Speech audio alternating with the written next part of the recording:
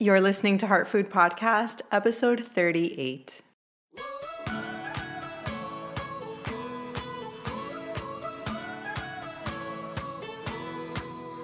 Welcome to Heart Food Podcast. I'm your host, Ashley Pardo, nutritional therapy practitioner and private chef. This is a show that tells you the truth about food, nutrition, movement, mental health, mindfulness, and body image, all with a hefty dose of real talk. This show will inspire you, change your mindset, and help you feel more confident and comfortable in your own skin inside and out. To find the show notes for each episode and to sign up for my weekly newsletter, visit ashleypardo.com. Find me on Instagram, Twitter, and Facebook at Ashley K. Pardo. Find me on YouTube and subscribe to my YouTube channel at Ashley Pardo.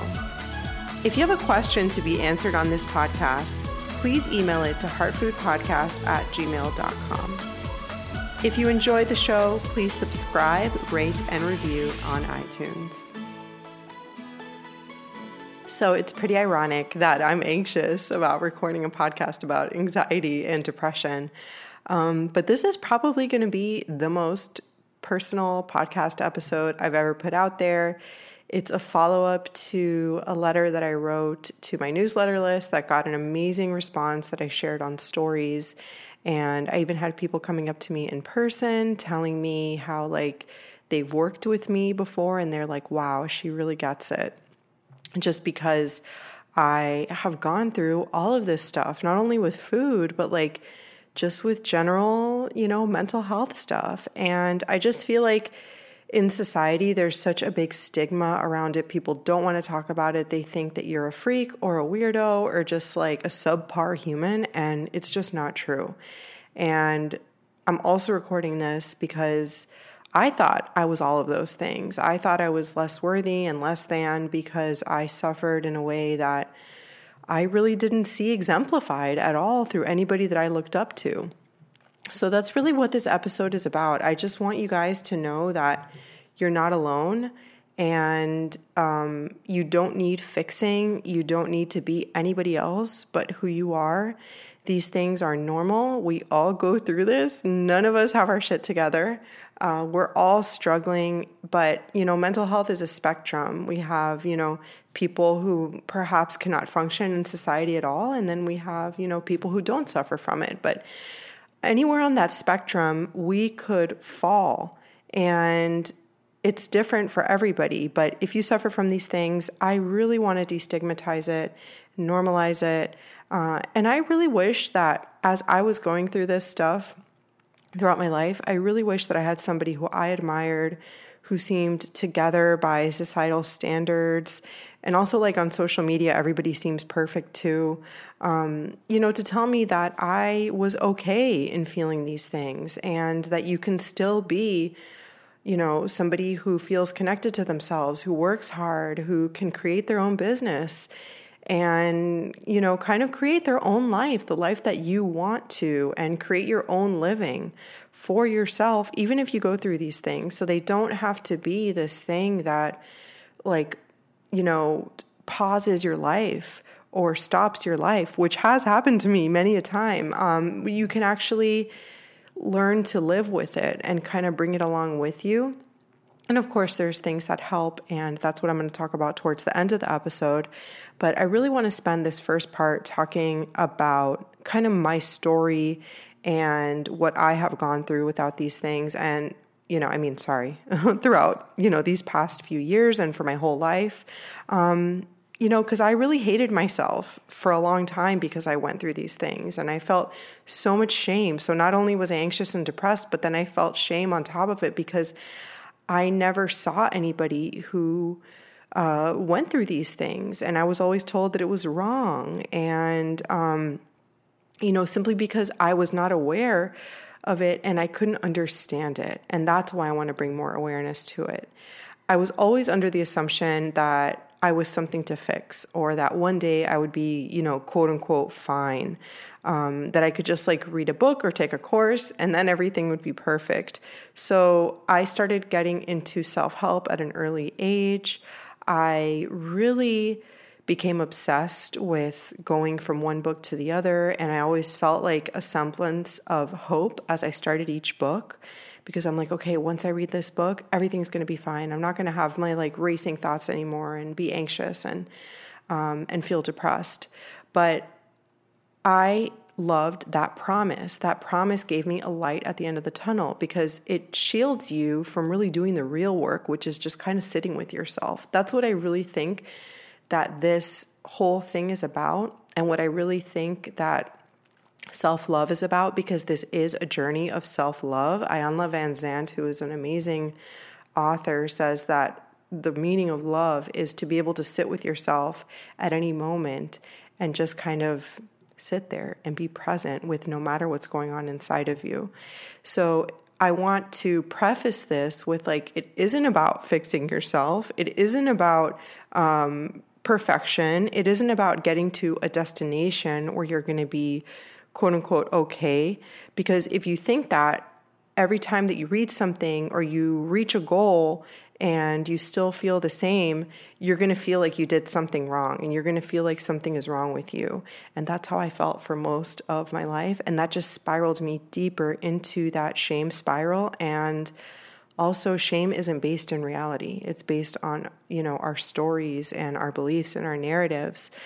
So even reading those books, like, you might feel kind of like, hopeful throughout the process. And of course, some books do make shifts in perspective and they're awesome, but it's when we really put the hope into them that they're going to like fix our lives and we need to arrive at some destination that, things get skewed and it's just not the best for us. So I just want you to be aware of that. A really good book that talks about that stuff is White Hot Truth by Danielle Lepore. Just saying that like we kind of have all the tools that we need to take care of ourselves, and we don't always need to look for external validation or somebody to guide us necessarily, for our own personal things. I'm not talking about like business strategy or something, because that's really beneficial. I'm really just talking about like your life path and your own personal decisions and things like that. And I also want to say that now, since I manage it and I'm at a really good place in my life, I know that my anxiety and my depression is the reason why I'm creative, why I'm deep, why I'm introspective, why I love to learn, why I feel so connected to something greater. I just have that feeling every single day, and I'm able to connect to it and let it guide me. And I know that I would not be who I am without these things. And, not letting it define me per se, but rather taking it along for the ride without judgment, but full acceptance. And just another caveat, full acceptance of it doesn't mean like, oh, I'm just going to be depressed forever. It's like, oh, I just have a brain and it's wired in a way that I have more of a tendency towards these things. So I might have to just, put my self-care up a little bit more, do those things that I know make me feel great, because I know I'm going to have to live with it. And I know that like depression is something that's kind of always lurking. So I need to be kind of vigilant about it and be really, mindful of my self-care and how I choose to navigate myself in the world. And it's really just about how can I be present throughout everything that's going on. Because when I was growing up, nobody around me understood, and I didn't have anybody to talk to about it really. Anybody that I talked to about my issues would just tell me to, just think positively. They would get frustrated. I'd get eye rolls. They would just be obsessed with wanting to like fix me and just fix the problem. And I felt like a burden, because that's the way that those things made me feel. And again, like I said, that just turned it into more shame on top of already like pretty severe anxiety. So knowing that it's always there, how can I take care of myself and accept myself when this is just the way that I am?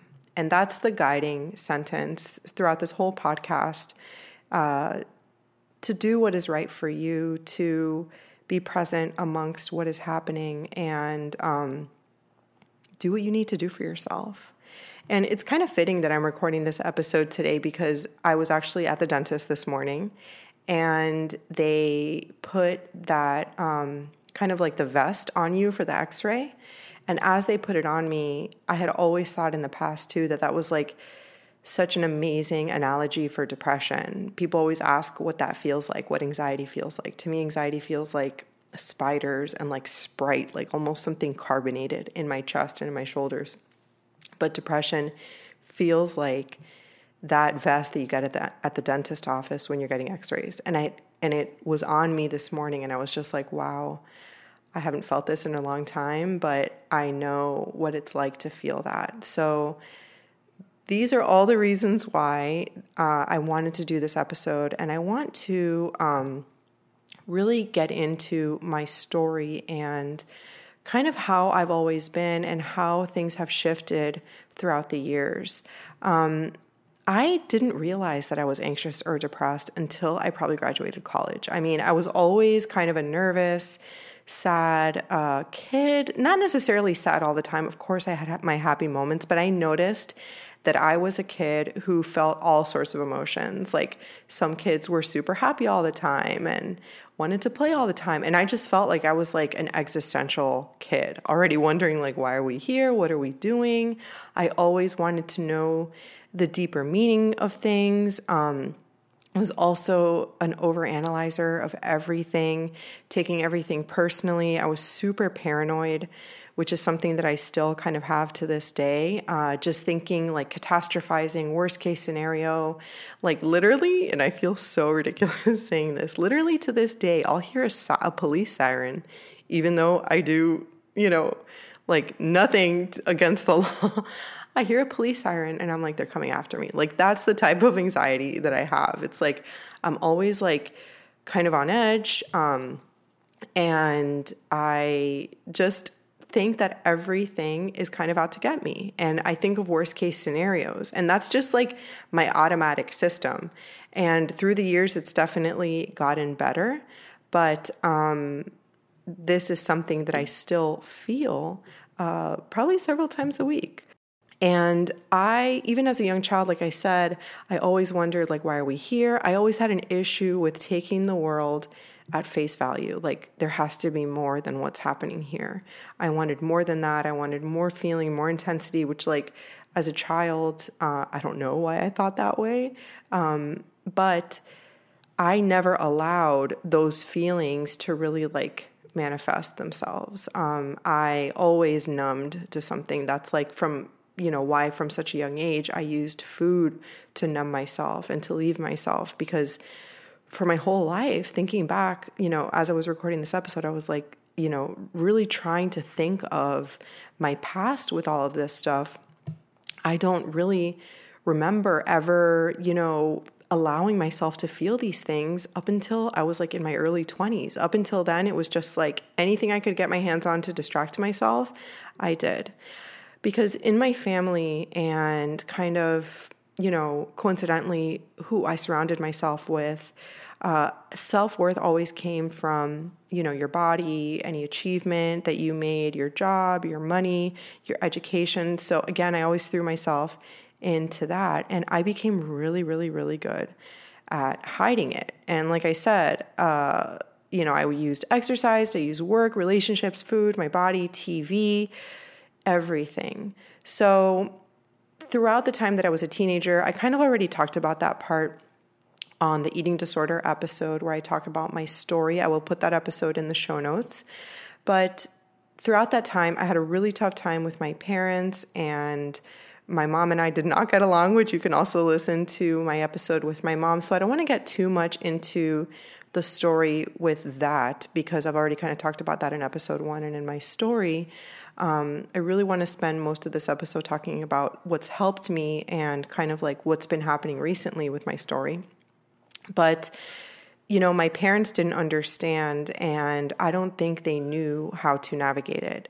They are amazing, but they are, perfectionists. They very much like to be in control. So they always gave us an amazing life and gave us everything we ever wanted, all the opportunities and support, anything we needed. It was like, can we get you a coach for that, or a tutor, or whatever?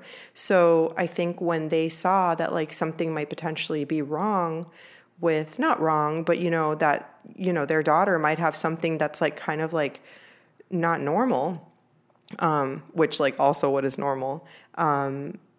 I don't think they knew what to do. So they're like, how can we fix it? How can we make this better? We have to just get rid of it. We have to stop it. So like that, like I kind of mentioned at the beginning, that really gave me a lot of shame and a lot of just an inability to deal with this. So my parents and I continued to have a tough time, and there was a time even that I would take a bunch of pills, just like whatever pills I had laying around the house, and I would take all of them or threaten to take all of them to my parents so I could die. And looking back, I'm not sure if I actually took them. I was probably like maybe 15, 16, 17 at this time, but I would, show them the empty bottle. And like I said, I can't remember if I like flushed them down the toilet or if I actually took them or what happened. It was so long ago, almost 20 years ago, maybe like 15 years ago. And I think looking back that it really makes me sad because it was just a cry for help. Like I had so many things going on. Like I said, I can't even pinpoint the emotions that I felt. It was just like discomfort and nope, I'm not going to feel this. So I'm going to do anything else, even if it's really, intense like that, to get attention, to do something different and to kind of wake them up. And I think that happened several times. And that was really the only time that I ever had any sort of like suicidal, attempts, even though like I really don't think it was because it's really vague to me. But I still had later on thoughts of it, but that was like the only time that really something happened. So again, even though I had graduated college, I think right around that time is when I began to notice more of the anxiety and more of this like just general nervousness in life, still thinking that like, taking everything personally, everybody's out to get me, worst case scenario, literally going from 0 to 60 in everything that I did. And this is when I started to like notice the rumblings, like, maybe I have a different brain than other people. And I was always really thankful and very lucky that I had friends that were similar to me and I could talk to this with them, even throughout high school and everything. But around the time that I was 26, I noticed that there was something more going on here. I started getting into spirituality. I started getting into, healthier alternatives and all of that. But I noticed that I had that rumbling again of that depression. And this is actually when my, around 25, 26 is when I had that relapse of my eating disorder. So I think that at that point was the greatest, most intense depression that I had felt up until that point in my life. Quickly masked it with the eating disorder. I also started to see my first therapist around this time too. So that was like my first foray into therapy. And that was actually a big, big part of my life and a big catalyst for me, because up until that point, I kind of mentioned that like my parents and I really just had a tough time. We clashed a lot back then. And I remember telling the therapist, like, if they just, understood me more and if they think that I'm okay, then I'll be okay. Because she had asked me, what is it going to take for you to feel comfortable and to feel okay? I'm like, well, if they just accept me and if they just, take me for who I am, then I'll be fine. And she's like, yeah, but what is that going to do for you? And that really made me think like, wow, everything in my life is really up to me. And it really doesn't matter what anybody else thinks. Of course, I didn't put that into action yet. But at that point, I really began to see like, I am responsible for honoring myself. I'm responsible for my own healing. I'm responsible for doing what I want in my life, and I can't blame other people. And I had just kind of like blamed my parents for everything. And that wasn't, I didn't know any better, I guess. But that wasn't obviously the right thing to do. So at this point, it really catapulted me to get curious about my own healing and to get curious about what was going on with me, and really taking like the past 26 years and, uprooting them and really seeing what was going on. Everything that I had spent so much time and energy masking was now like beginning. I could kind of see it, and I could kind of like, it was kind of bubbling up to the surface. But of course, I still was not ready to deal with it yet, even though the depression was there. And then I went to, after this, I was with my therapist, then I went to grad school. Everything was great. I think my anxiety actually fueled my grad school experience because it was an extremely heavy workload. And I was very intent on getting, straight A's and doing really, really well. And I would torture myself with worrying about how I was going to do in school. And I remember doing a paper for one of my classes with like a really respected professor. It was my final paper, and I literally thought I was going to get an F. And this is just to show you kind of how anxiety works. It just basically tricks you into a story. Like, have you seen those memes where it's like anxiety calling like nothing's wrong? And then it's like, yes, there is, so that's how anxiety is. And that's like, at this point I can kind of laugh at it because it's like a daily thing for me that I just have to kind of put that humorous spin on it, because if not, it'll drive you insane. So I remember writing that paper, and this is just one small example that exemplifies kind of like the whole experience. I worried for weeks about turning in that paper. I turned it in. He took a little bit longer to grade it. I was convinced that I got an F, and then I was going to have to quit grad school, and then my parents were going to be so mad at me, and then I was going to be homeless. This is like how the anxiety goes.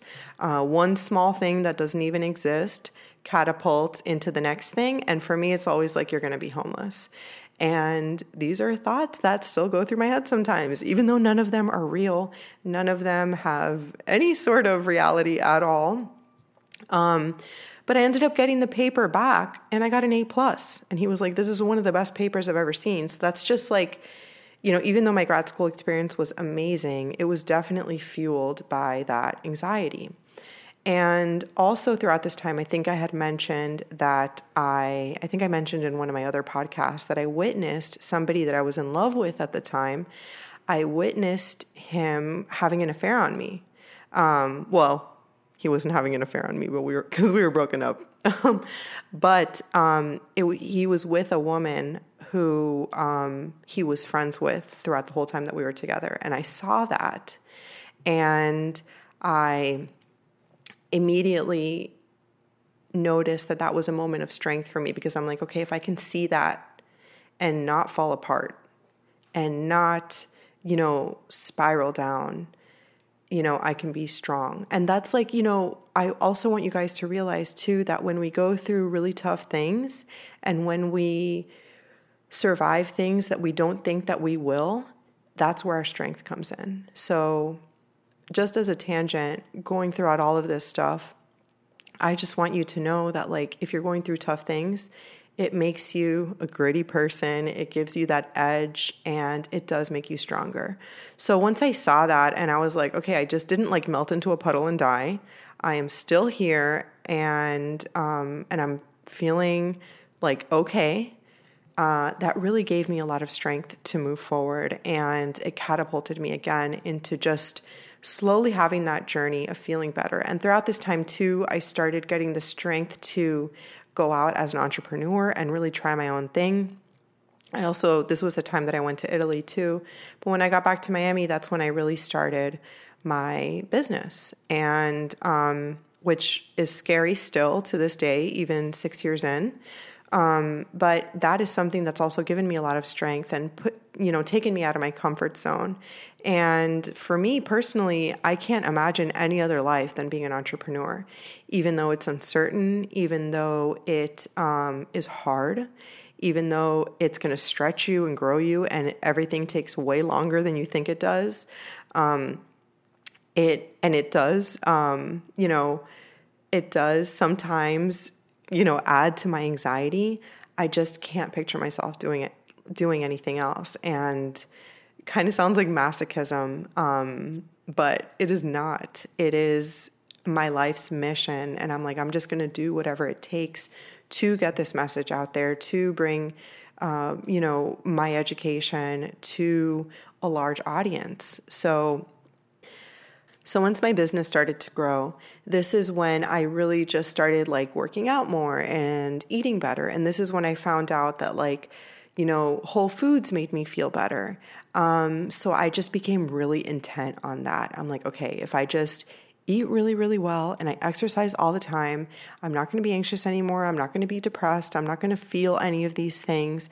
I'm just going to read a lot of spiritual texts. I'm going to go to bed early. And what ended up happening was that I just isolated myself and I became orthorexic. And this was around 27 years old, maybe 6 years ago, 5 or 6 years ago. And that slowly, as you can imagine, even though my business was successful, I had an amazing house that I was living in, that I paid for with my own money. And I was really proud of myself. So on the surface, everything looked awesome, which is another sign of depression. It really doesn't matter what's going on. You can feel very alone and very isolated even amongst all of that stuff. I felt like shit. And I became very depressed and I became completely obsessed with food and I was binging like crazy.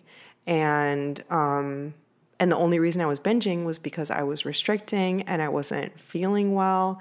And I just was continued to be isolated. Literally, I would do CrossFit on the weekends and then I would just come home and eat and then just stay home, ignore invitations from my friends, ignore dating.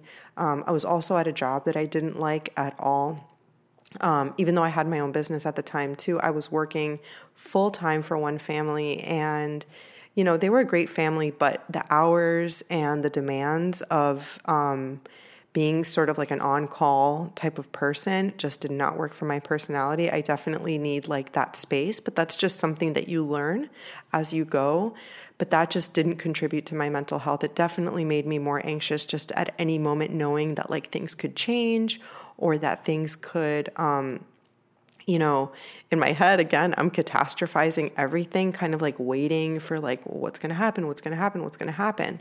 And that just didn't work for me. And I didn't realize it at the time because I just didn't know. And so then that allowed me again to be obsessed with my eating, be obsessed with exercise. So I also, around this time, I started doing Ashtanga yoga, which is kind of like a hatha style of yoga. There's no music. It's a very strict traditional sequence, and you are given poses by a teacher, and you kind of do the same thing every day unless you get a new pose. So the practice is fully tailored to you. If traditionally, when you're in a room with people, let's say you're doing a yoga class, everybody's going at their own pace and there's no music. So it's really intense. And it's meant to be more of a training for the mind. You use the poses as a tool in order to get closer to the mind. So I did that yoga and I kind of became obsessed with it too. And I'm as long as I do my 2-hour practice a day, everything's going to be fine. And if you guys listened to the episode with Gretchen, she was actually the teacher that I had when I got deeper into the practice, and I was using the practice, even though I loved it, and I still love it so much. And this is why it also matters too, with the intention that you're using to do certain things. If you're doing something for the enjoyment of it and because you love it, that's amazing. But if you're doing something because you think it's going to fix you or make you perfect or whatever, it just can be very dangerous, especially for somebody who can be very obsessive. So when I first started doing yoga in that really intense way, practicing with people that had been practicing for a really long time, I made it my mission to do anything to not miss that practice. So I would get to the studio, I would do like, still eating super clean, not drinking alcohol, not eating sugar, but then of course, like maybe binging sometimes. I would get to the studio, I would do a 20-minute meditation, and then I would do a 2-hour yoga practice. And then I would get in my car and I would just feel instantly depressed. And then I would go straight to work, basically. I would just change there and kind of like freshen up and go straight to work. I was also on a low-carb diet at this time too, which, as we talk about later, what are the things that can make you feel better? Low-carb diet, I don't think, contributes to brain health. Mentally, to make you happier. I mean, carbohydrates do make you really happy. Like, who can disagree with that? So I really think that the low-carb diet might have contributed to that. But that was my daily thing for about 2 years, maybe 2 or 3 years. I'm not practicing yoga right now a lot. I do my own little stuff, maybe just 15 or 10 minutes a day. But those long practices I really haven't done in a while. I've just felt that I've needed to take a little bit of a break from them, even though, again, I really love the practice and I love the teacher and I love everything that I've learned. But I feel like sometimes there's just a time and place for everything. And maybe I'll get back to it one day. But for now, I feel great with what I'm doing at home. But that really made me feel like crap, because I was like, here's this thing that was supposed to make me feel awesome, and I'm putting all this effort into it, and it's just making me feel horrible. And it wasn't the practice itself. It wasn't the people. It was just my own expectations about what it was going to do for me and how it was supposed to fix me. Again, having that notion that like one day you'll be fixed, one day everything will be okay. And when you kind of like look to something in the future to be your saving grace, when it really should just be yourself. And I'm getting kind of emotional talking about this stuff, because I really just wish I had known that all along. And I want you to know that too. So the more yoga I did, the worse I felt. I also began dating Derek around this time too, which was awesome. By the time I met him, I was kind of, my food stuff had settled pretty much, but I still kind of was not feeling awesome in my brain. But I felt like, I'm like, okay, this is like the first nice guy that I've met in a really long time. Throughout me talking about that job before, I wasn't dating at all. I was just like really focused, very isolated. So meeting him was like, forced me to get more comfortable with like going out more and going out to restaurants, which I had feared, when I was in my obsessive days. And I, started to have a little bit more fun and allowed myself to have a little bit more fun. I also started drinking a lot more. I mean, what do you do when you get in a new relationship? You drink and you eat. And that's what we did for like probably the first 6 months. Like every weekend we would just go out and party and have an awesome time until he noticed, like probably around that time, maybe a year into our relationship, that drinking does not work for me. So since then, I mean, obviously now we're engaged, we're getting married, and we've been together for 4 years. But throughout the beginning, I didn't feel good. And I started going through a big depression. It had nothing to do with him. And I think for him, it was something new because, I know for a fact it was something new.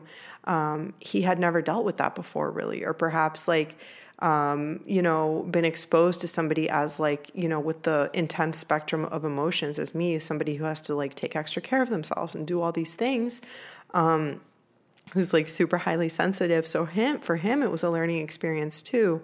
And for me, it was really hard to open up about that and to talk about it, because up to that point, I really only shared it with people who I'd known my whole life. Basically, I've pretty much had the same lifelong friends my whole life. Or people that I met, a couple of my friends in grad school that I became really good friends with, people here and there that I developed really close, deep relationships with. Those are the relationships that I love and that I thrive off of. I'd rather have just a handful of amazing, deep, incredible relationships with my girlfriends, as opposed to, having lots of acquaintances that are just kind of surface. So for me to open up to him, it really took a long time. And excuse me, it really took a long time, and it was hard. And from the moment that I opened up, he just became a source of support for me. And he is that for me until this day. And he really encouraged me to get out of my comfort zone sometimes and try things and do things.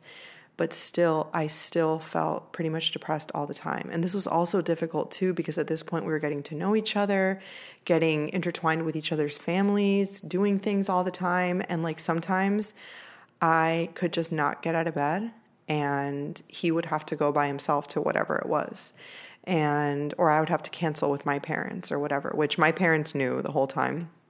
At this point, they, I could be very open with my mom. I remember one day not being able to get out of bed and calling my mom just in bed, being like, I don't know what to do. I really don't want to get out of bed, and I don't know what to do with myself.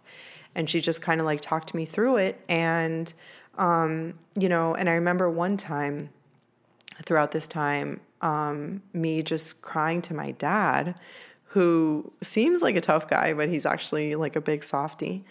I remember crying to him and being like, I don't know what's wrong with me. Like everything, is supposed to be awesome. Like I have a good business and I have this amazing partner and like I have a great life. And I feel like crap all the time, and I don't know what to do. And my dad held my hand, and he started crying, and he was like, we will do whatever it takes to help you. And this was probably in 2014 that this was happening, maybe early 2015. So throughout this time too, I had also gained weight, which for me was very, very difficult. Even though I've gotten a handle on all of this body image stuff, I am not immune to having those struggles. So again, Derek and I going out all the time, me being obsessed with my diet and stuff, I had ended up gaining like 30 pounds, not 30, maybe like 20 or 25. It really doesn't matter. The fact is that I just didn't care about my body at that point, and that happened. And, now through many years later of just like eating what works for me, I'm back, to where I feel great and comfortable without really trying that hard. Just like being happy and honoring myself. And I know that sounds trite. You're like, okay, whatever, you're honoring yourself. But like, that is why I'm so passionate about food. And I want you guys to know too, that like, even if you suffer from food stuff, dealing with this underneath stuff, that's really the big lesson here, is that you have to deal with it, or else it's going to, come back and just really come back and never leave you alone. So throughout this time, I was also journaling, doing everything that I could, and also eating well. And I still found myself in that place where I would cry all the time. I couldn't get out of bed. I didn't want to do anything. It was still, even though I would express myself, it was really hard for me to say it sometimes, crying daily. I remember one time I was coming back from a client of mine's home, on my way home, and my best friend called me, and she was like, hey, what's up? And I just started bawling, crying, like, I don't know why, like every day this is happening. And she was like, all right, what are we going to do about it? How can we make it better? Like, and I'll talk about this later, but like to have that support in your life is so important. So I started to ease up on my exercise, my food obsession. I definitely began to get better. And about, that was probably I probably spent from like 2015 to 2016 doing that and feeling great, feeling better, but still feeling that like voice in my head, that depression coming on. And I went to go see, and I had told only a handful of my friends. And of course, Derek knew and my parents knew, but they were like, think positively, just try to be better. And Derek had actually suggested, medication. Like, why don't you just maybe try it and see if it works for you? So I went to go see my friend, who is actually my doctor, and she I went in for a checkup and I just broke down to her because, again, I was hiding it, and I just broke down and I told her everything that was happening. And she's like, I've noticed, like, you just don't seem the same, like you're same you. And I was like, I know, like, when we just like were there crying together in the room. And she's like, maybe you should try taking something for this. And for me, somebody who is so steeped in the holistic world, somebody who tried so hard to get everything perfect, to get everything, to just feel better and to feel great, that stuff wasn't working. And it doesn't matter how many supplements I took. It doesn't matter how much meditation I did, how much yoga I did, how much I journaled, how much positive self-talk and mantras and, whatever, eating brain dust or any of that, or bulletproof coffee, any of that crap. None of that made me feel 100%. And I had spent so much of my energy those past few years before that, putting everything into that to try to get better. And at this point, I was like, you know what? I'll just try whatever. And I really felt a lot of shame at that point. And she, even though she could have prescribed me the medication, I decided to go see a psychiatrist. And I went to go see the psychiatrist, and I spent like 2 hours telling her my whole story, basically just like my anxiety, my catastrophizing, worst case scenario. So she diagnosed me with generalized anxiety, which then causes depressive disorder. So like, I don't think she diagnosed me. It doesn't sound awesome that I'm like not sure, but she said that it was not like the general depressive disorder. It was fueled by the anxiety.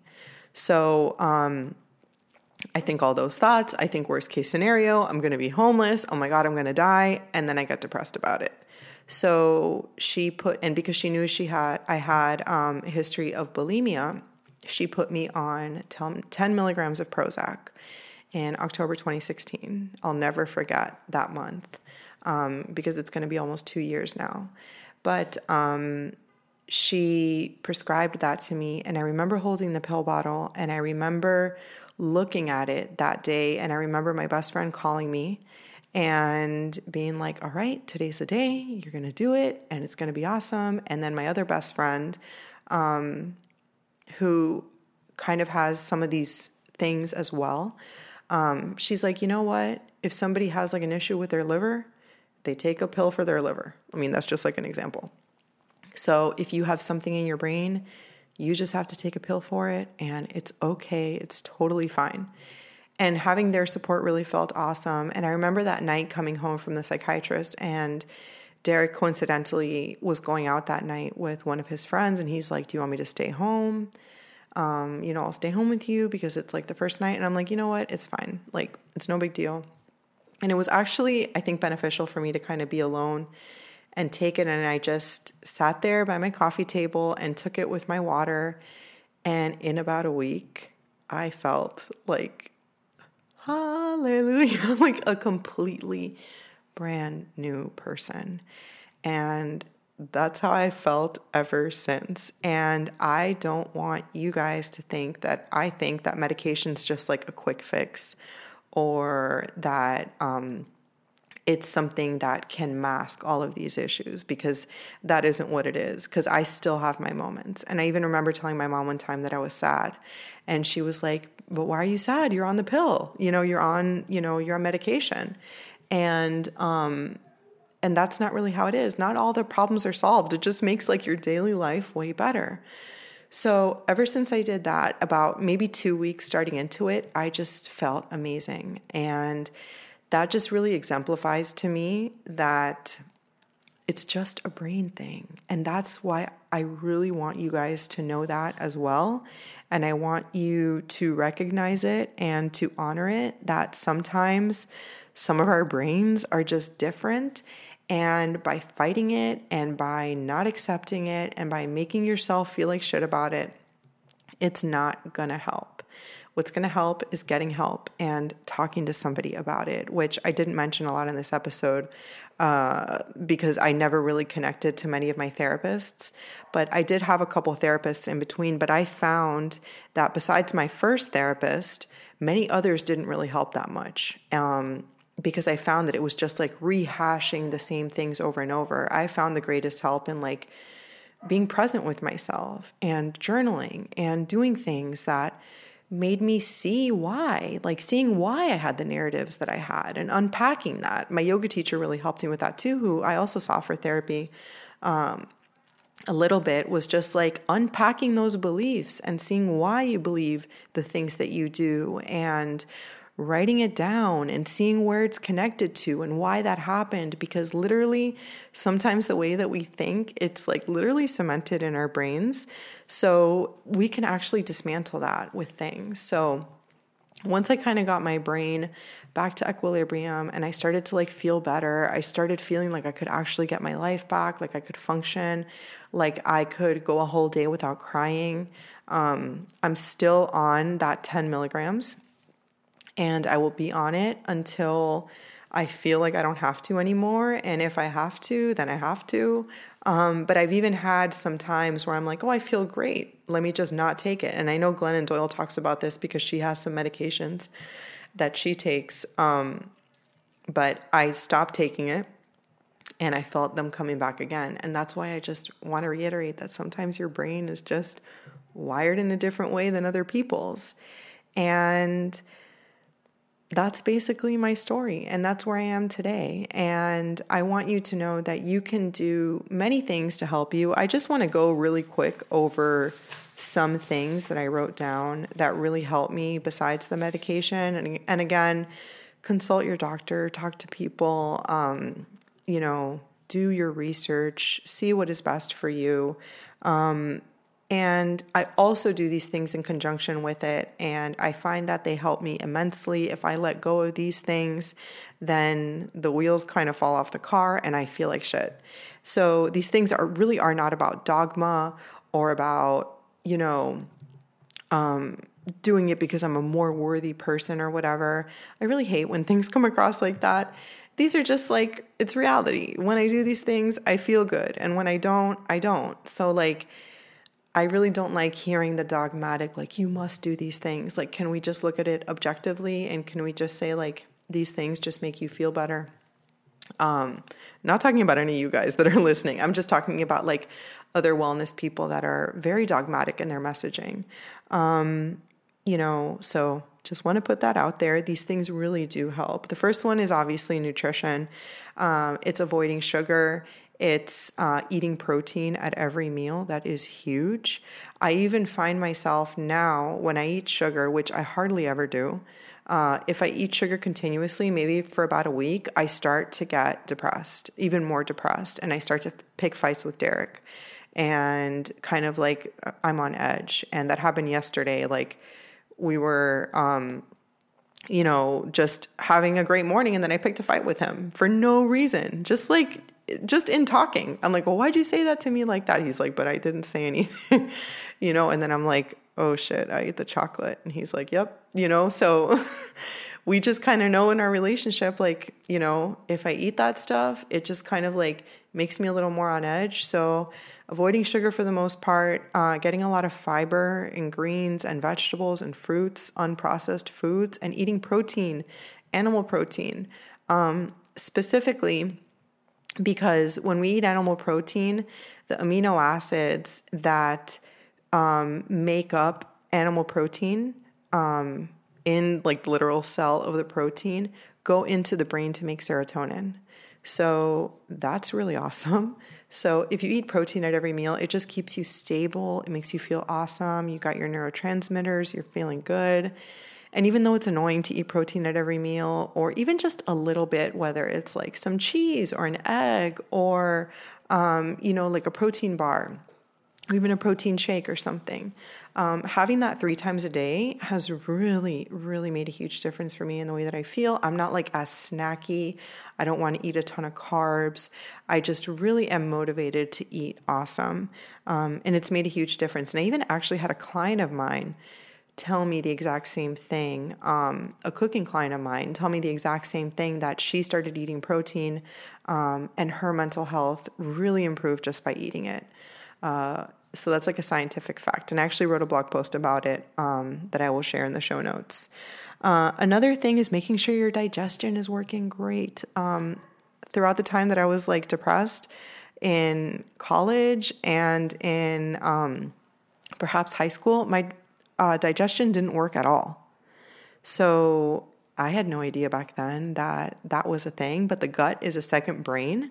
So it is very important that we take care of it, and we do that by eating whole foods, eliminating, for the most part, processed foods, not all of them, like have them when you want them, but really focusing on high fiber foods, maybe taking a probiotic or a prebiotic, just making sure that you're pooping every day. Like that is huge for mental health, right? Like there's almost nothing better than that.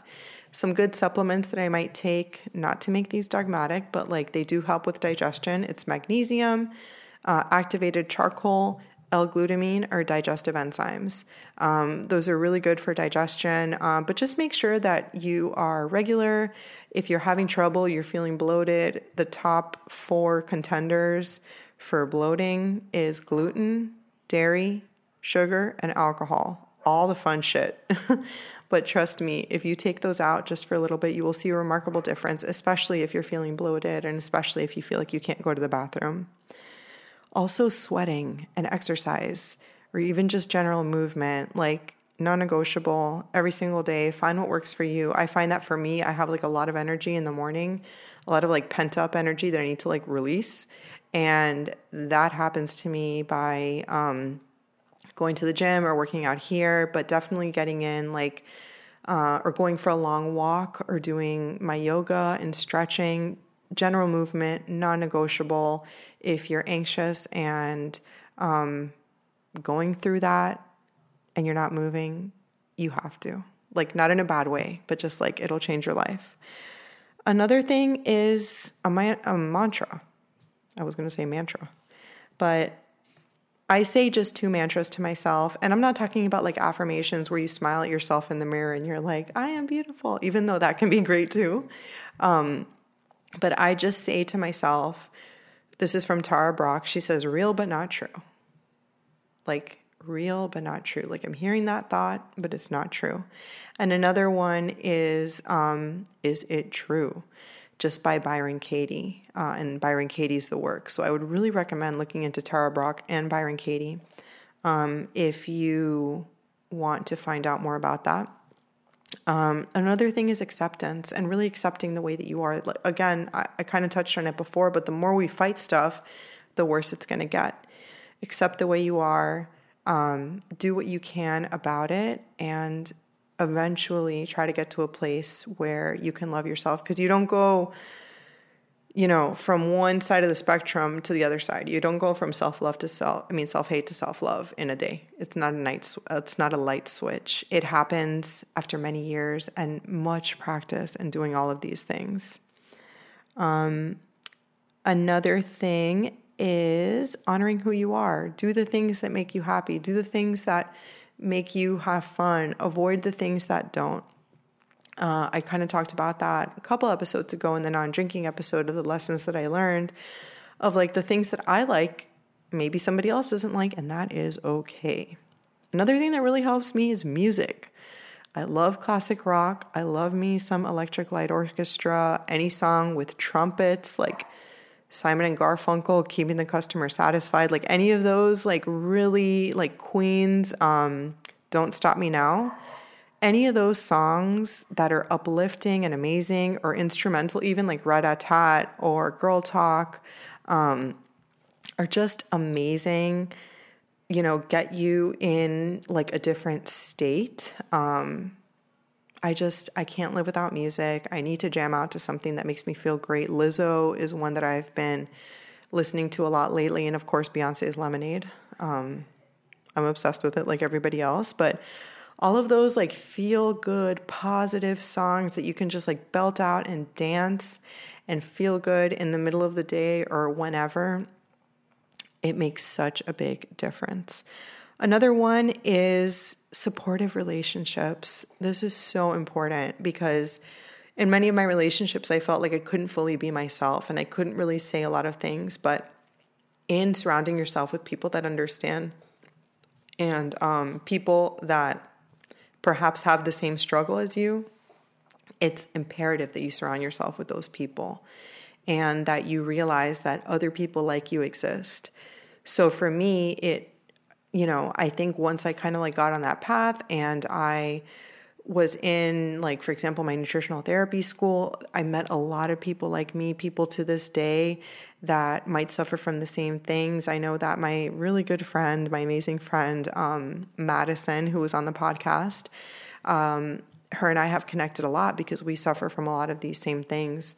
So really finding people that understand and then having people that you can text at any moment. Like I have a group chat with two of my best friends and another one with one of my best friends who really suffers has the kind of the same brain as me. We just kind of like really relate. We catastrophize. We go to worst case scenario. We're nervous. I'll send her a voice note like, hey, this is happening. And she will validate me and it'll feel amazing. And she does the same for me. And then, of course, if you're in a loving relationship, your partner has to understand what you go through and they have to be there for you. And maybe in the future, Derek is a behind the scenes man. He's the producer of this show. So he does all of it. I basically just record and then he puts it together for me. But maybe we'll do a podcast about it one day. Who knows? But he is the most supportive and loving and just open partner. Like he's learned so much with me on this journey and he's just with me every step of the way. For example, yesterday, I've been obsessed with The Real Housewives lately and I watched all of them over the past 6 months. And it's like a thing in our house. Like, what are you doing? Oh, I'm watching The Housewives. So, I texted him the other day and I go, I'm officially depressed. And he calls me. He's like, what's wrong? And I'm like, oh, it was a joke. Like my housewives ended and that's why I'm depressed. And, but that's just an example of he was there with me when I couldn't get out of bed crying. He would cuddle me and hold my hand and tell me that everything was going to be okay. And when we went to restaurants with people and I felt so anxious about it, he would hold my hand under the table and just massage and kind of caress my knee and just let me know everything was going to be okay. And things aren't like that anymore. At this point, now we don't have many of those things that I go through a lot, but he's still there for me all the time, anything that I need. And I just encourage you to find a partner like that because that's what you deserve. And I hear from so many people, so many women who say that their partners don't support them in that way. And I just don't think that's cool or fair because you deserve better. And it's also going on with relationships, to also try to reduce or eliminate any exposures with people that make you feel like shit. So I do have some of those people in my life and perhaps I cannot cut them out completely because of whatever reason, but I just try to kind of minimize my interaction. I don't talk too much or whatever. And you can tell, when you see people sometimes and they just kind of make you feel worse than you did when you got there. So or maybe things change, you don't have as much in common. But just really focus on the people who are good for you. And the last thing that I want to say is reading.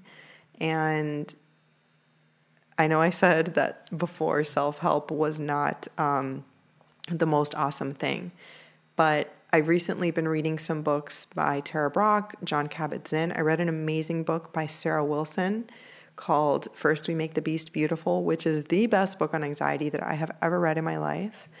But I will put some of those in the show notes. And I will do another episode, a follow-up to this one, talking about getting more into the resources, getting more into the lessons learned, getting a little bit more into perhaps the science of stuff.